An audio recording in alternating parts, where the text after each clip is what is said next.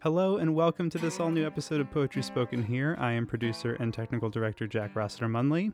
And very quickly before we get into the episode, I just wanted to mention as always that Poetry Spoken Here is produced by Cardboard Box Productions Incorporated, a small digital production company making podcasts about poetry, literature, and cultural history. You can find out more about Poetry Spoken Here and all of the other Cardboard Box Productions podcasts at cardboardboxproductionsinc.com. And, most excitingly, Cardboard Box Productions also has a newsletter called Unboxed that you can subscribe to, and that's a great place to get more information about the poets and writers featured on Poetry Spoken Here, and the people, poems, and subjects featured on all of the other Cardboard Box shows. So again, that's the newsletter Unboxed that you can subscribe to from cardboardboxproductionsinc.com. On with the show.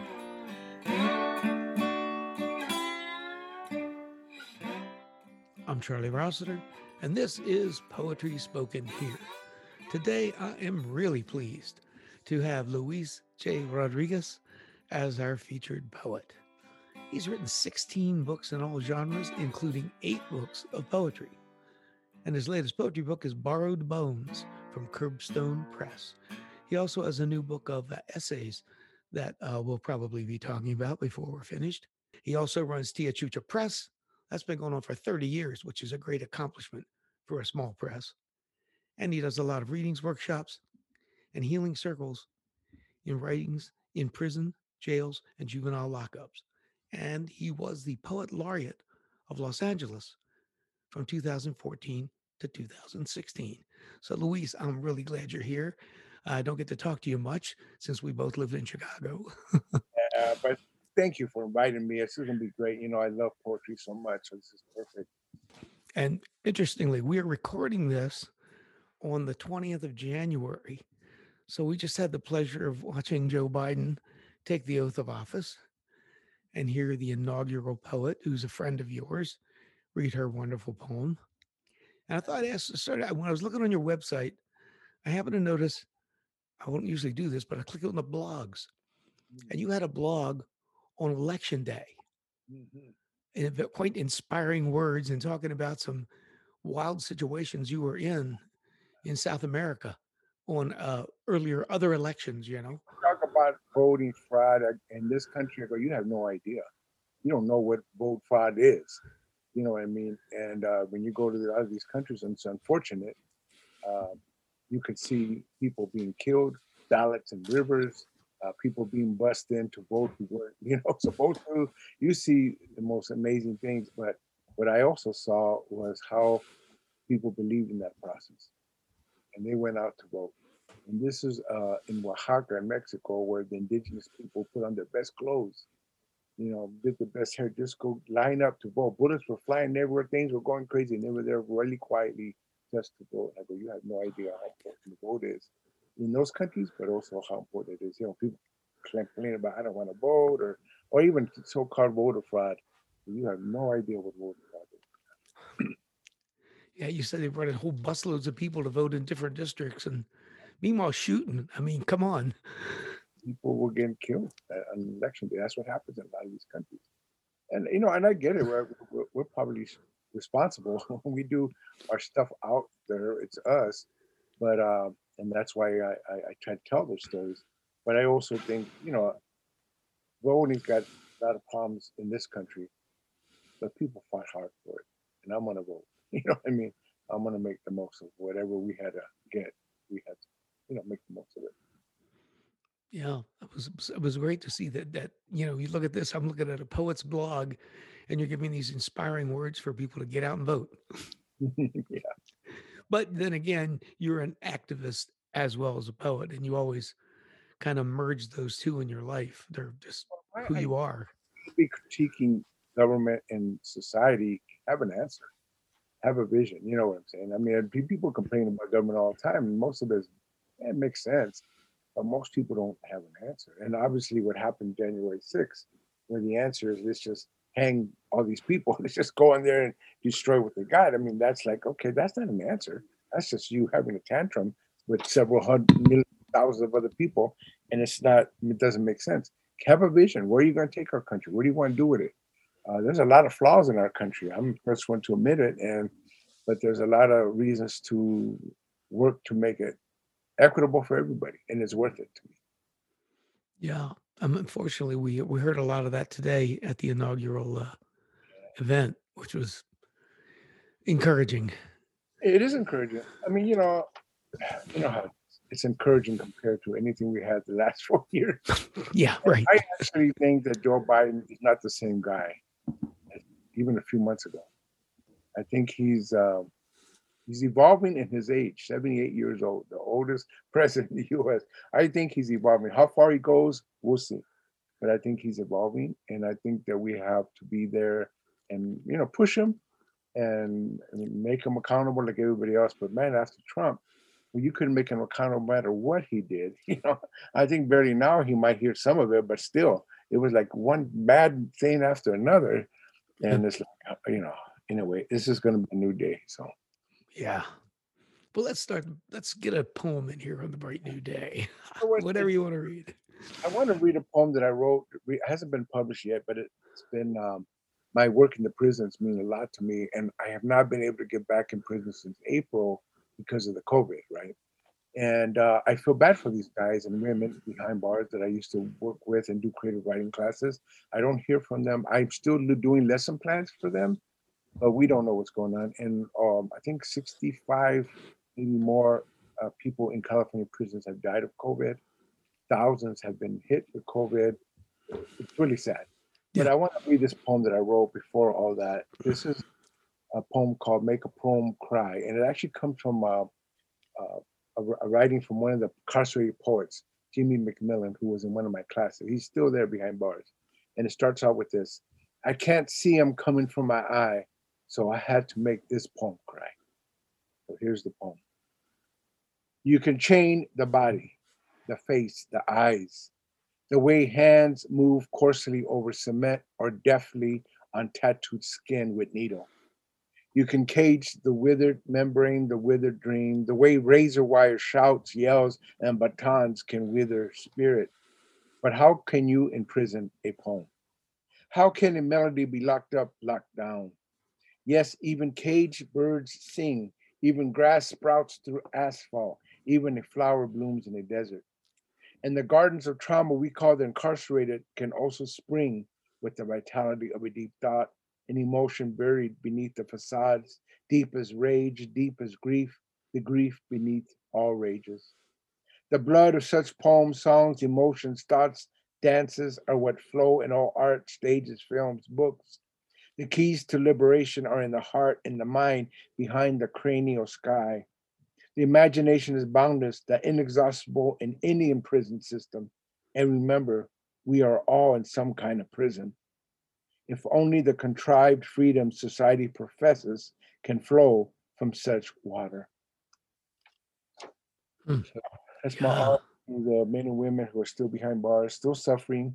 COVID has hit us badly, as you know, in this country, but the people behind bars are even getting it worse, and there's not much being done, as it should be done. Yeah, I've heard a couple of reports where they were suggesting that actually incarcerated folks should be high on the priority list because they're in such an endangered situation. But That's where we're at. And those voices are important. I've been going to prison for 40 years. Some of the best people I've met are in prison. I know it's hard. People can imagine. I work with high security prisons. I work with murderers. I work with, you know, big robbers, whatever. But some of the most decent people are in there. yeah, something you said, if people don't know your background, Luis used to be a gangbanger out there in LA and is that's known to a lot of people. But if you don't know it, that's a fact. And you mentioned that you weren't scared straight, you were cared straight. And I thought that was really, you weren't afraid. They couldn't scare you because you weren't scared of anything. Problem. It's sad that there's young people who aren't scared of dying, aren't scared of heroin, aren't scared of prison. They should be scared, but there's a lot of young people that are not. They're in like on a suicide, homicide road that they don't even know how to get out of. And I do a lot of work trying to pull them out, trying to help them. I don't try to save kids as much as I give them the imagination, the connections, and tools so they can save themselves. That to me is more important. But I was one of those kids, and I was on heroin for 7 years, in and out of jail, juvenile hall, in the streets. I've been shot at, and fortunately never got hit. It's really the strangest thing. I've been um, I've shot at people. I've been in really bad shape. I got pulled out by a mentor and one or two teachers who cared. You know what I'm saying? There's one or two that really hang by you. Most people don't, and I don't even blame them. My parents threw me out of the house at 15. Nobody wanted anything to do with me. I get it. I don't even argue with that. But the ones that hanged in there in spite of it, that was something. And it helped me to the point where I made the decision at a young age to get out of all that. Which is better because a lot of people don't get out. You know how that goes. Yeah, you really did a turnaround. And as you said, a couple of important people who had faith and saw the value in you as a person. And that's what's important to me. Human beings are valuable. They make mistakes, and they don't have to keep reliving those mistakes or having to try. We need to be valued all the time as human beings and given, again, whatever resources they need so they can be better human beings. You know, can't give up on people. Whenever there's human beings, I always say, wherever there's a human being, there's humanity. So let's build on that. Yeah, yeah. Let's have another poem. Oh, the other poem I thought, I wasn't going to read this poem, but I thought maybe I will since we brought it up. I don't always write about heroin because I just don't. I write in my memoir and everything. But I decided to write a poem on it, so I'm going to read it. It hasn't been published yet, but it's called "The Peace of Death in Life." Heroin soundtrack, bitches blue, trumpets like trains squealing around a bend. The way rainwater murmurs along a concrete river, skulls whispering you to sleep. Pain awash and glows from the tip of the toes through legs, streaming through the pit of a stomach, coloring the whole body in hazy blue wash. Miles knew the chords to blow. I chipped to soften the edge when things got bad. When it did, I didn't want to be around anyone. Stashed among my own edit and score, loitering inside my own high and my own morose pose. Yet Micaela and homie Sharky often joined, even a hyena or two and strangers as raindrops fell. I recall the headstones of Evergreen Cemetery, where I leaned back to nod and scribble in torn pieces of paper, poems tracked with collapsed veins. I recall my small garage room with no running water or heat and feeling the peace of death cover me as a white sheet in my collapse. The shadows felt so compelling. Even when I stopped breathing and homeboys forced me up, ice in pits and groin, milk injected to unsing the song. To quit, I had to accept never ending ache. Numbness only meant demise. Now constant pain is constant reminder, a holy surrender. Life is pain, pain is life. When the pain's gone, so am I. Whoa, your poetry, is really vivid. I I feel like I get the picture when I hear your poetry. I was reading that one. Is it heavy? Tells a story. We probably don't share a lot of experiences, but experience we share is I worked at Bethlehem Steel one summer, and it took me right into the bunks and the benches in the restroom, and some dude telling a story just like heavy. It was just really real.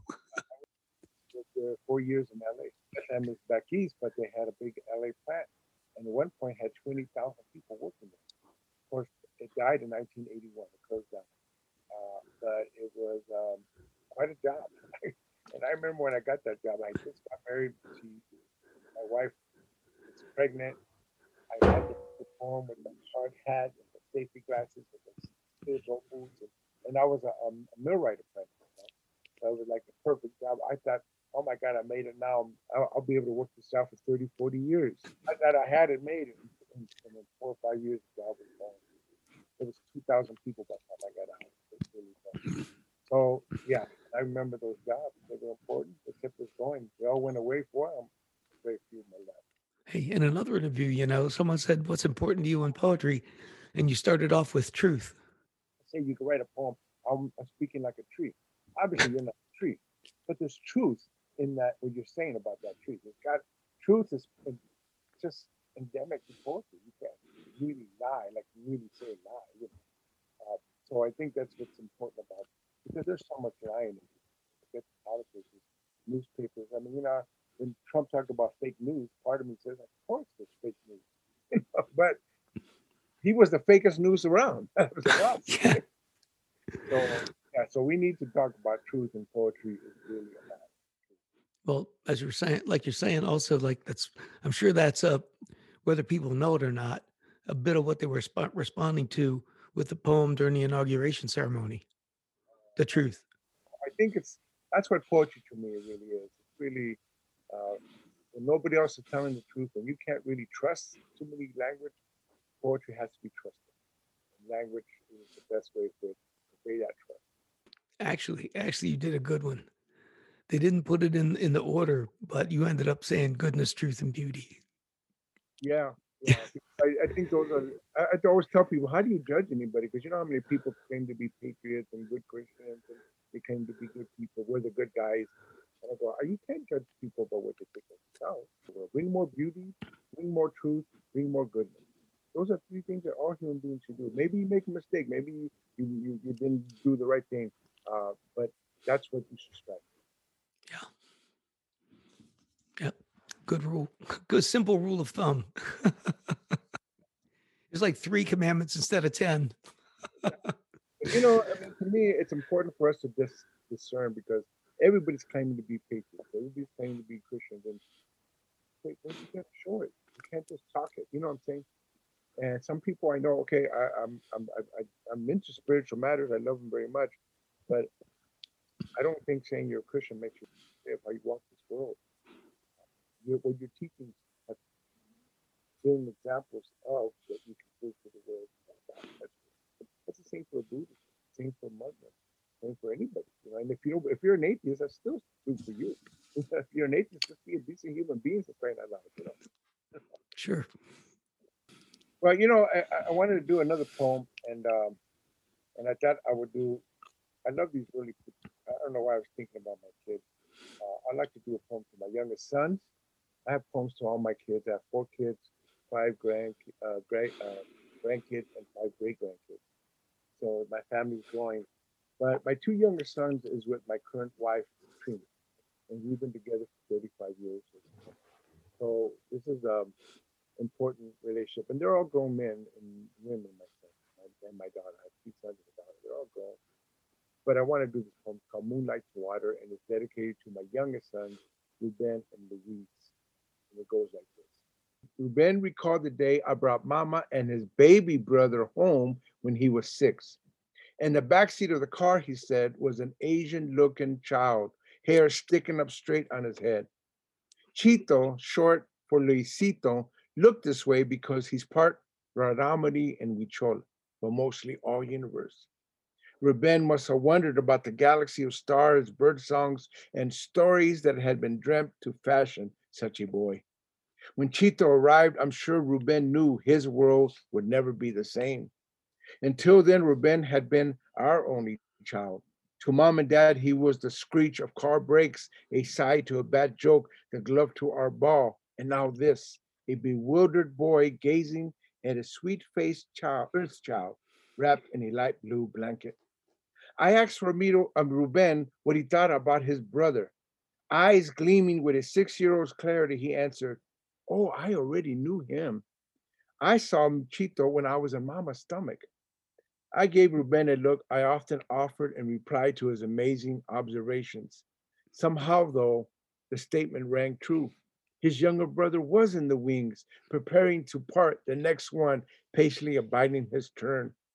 As they grew older, Chito followed his brother's every move, entering wide-eyed into Ruben's dense fear, sharing the same music, games, imaginings. Ruben never hurt or exploited him, as older brothers often do. The boys connected from the start, brothers since the womb, like hummingbird to flower, like breath to poems, like moonlight to water. Ah, yeah. So that's an ode to the 2 youngest sons, you know. Lovely. Yeah. It's always nice to get those personal kind of poems into your whole mix of what you write about, you know. So I have a lot of things to say about the world and society and everything, and even my own life, but it's just this poem about something sweet in my life, and I wanted to write about it. You know. You mentioned another thing I found I thought was real interesting because for some time when you were kind of just roughing it out on the streets, but then you would go to the libraries because you knew books were the thing, you know. And you mentioned that a teacher read Charlotte's Web and just blew you away. The Were you first, like 10 years old or something? yeah, the first only time a teacher ever read a book out loud, which I think most teachers should do. Reading books out loud is amazing. She read it, and I don't know about the other kids. I was totally mesmerized. I was like, wow, I wanted more of that. And at 10 years old, I was already kind of lost, already bad shape that I wanted for. And even though I was in the street, and like I said, I was in jails and everything else, those libraries, that library, especially in downtown LA, that Central Library was my refuge. I would be homeless, but I would be all day, hours reading. And it helped. It saved my life. If you think about it, books opened up in my imagination, my hope, my dreams. I even had the idea, maybe I could write a book, which is kind of a crazy idea. And now there's shelves with my names and my books up there. I never would imagine at that age, when I was 15, that I could would ever have books there. But here it is. And that's what's important to me, that the books opened up a door, a big door that I went through. Somehow I made it through that door. Yeah. Do you remember any particular things that you read at that kind of period? Did you go through a thing of like biographies or I don't know what? Bradbury was crazy. And it turned out that he actually wrote some of his books there at that same library. Ah, I didn't know that. I love to read. You know what I loved a lot though was the African American books that were coming out. Claude Brown had a book, Man Child in the Promised Land. There was Malcolm X. I remember reading. It was coming out at the time. And I'm like, we're eating it up because even though I'm Chicano, I'm Mexican, I understood everything you were talking about. I knew about the racism, the discrimination. I was in the streets. I was on drugs. I remember how Malcolm talked about it, how when he was in prison, books changed his life. You know, and it's like, wow, he showed that it was possible. I didn't have to live this crazy, closed off, crazy world, crazy life. But I could break through, and he was an example of it's possible. yeah. I often wonder and just can't imagine what good things he would have done if he had not been assassinated because he was Well, you go powerful.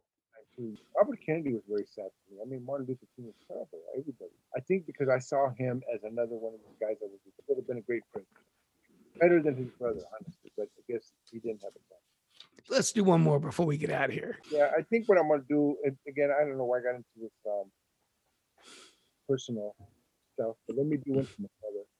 And one thing about my mother and I, as you know from reading my work, my mother was Ragamari, which is a tribe in Chihuahua, Mexico.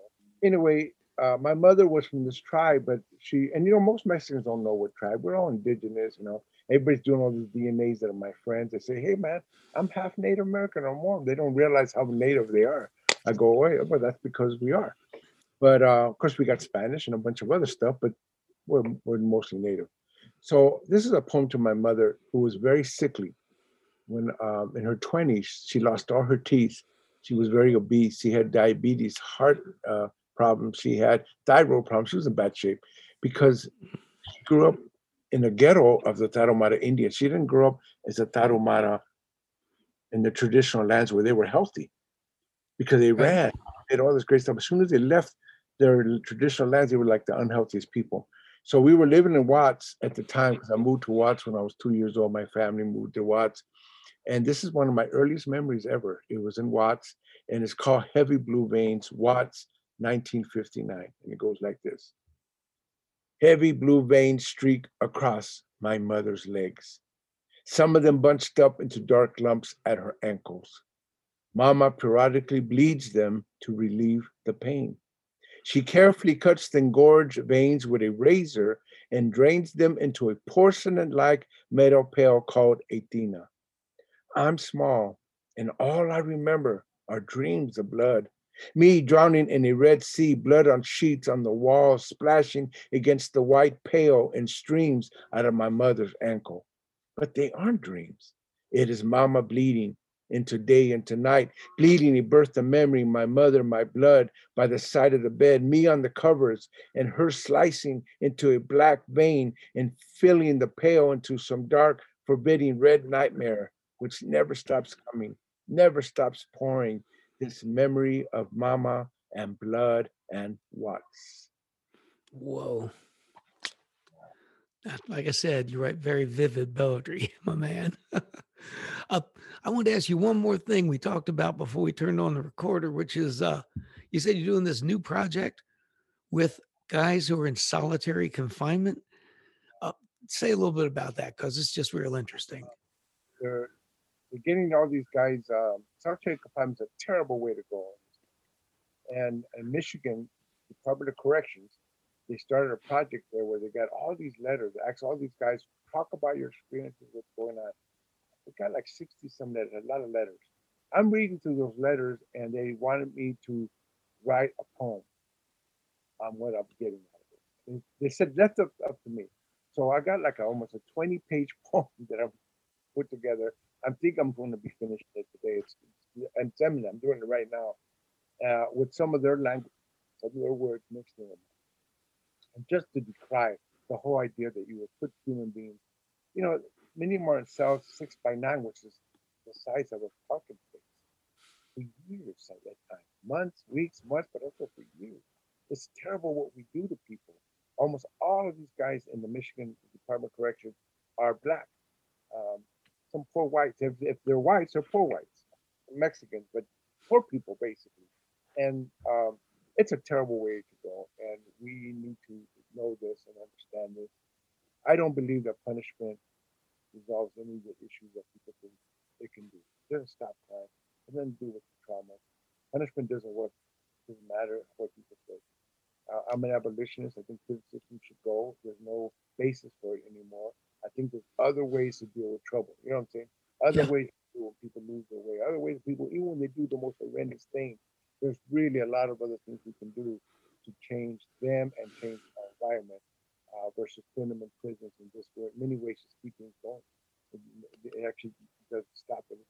Yeah. So I'm working on this project. I'm really glad to be able to do it. Yeah. It would actually make a great little chapbook if it had to stand on its own, because, instead of being in another book. Anyway, just that's a fascinating project. And I'm glad you're out there doing all these great things. Meanwhile, running Tia Chucha Press, which we didn't even get into, but folks, it's a wonderful press. Look it up, Tia Chucha, and you can find out what Luis has been publishing over the last 30 years. Hey, it's been great talking to you. Thanks a lot.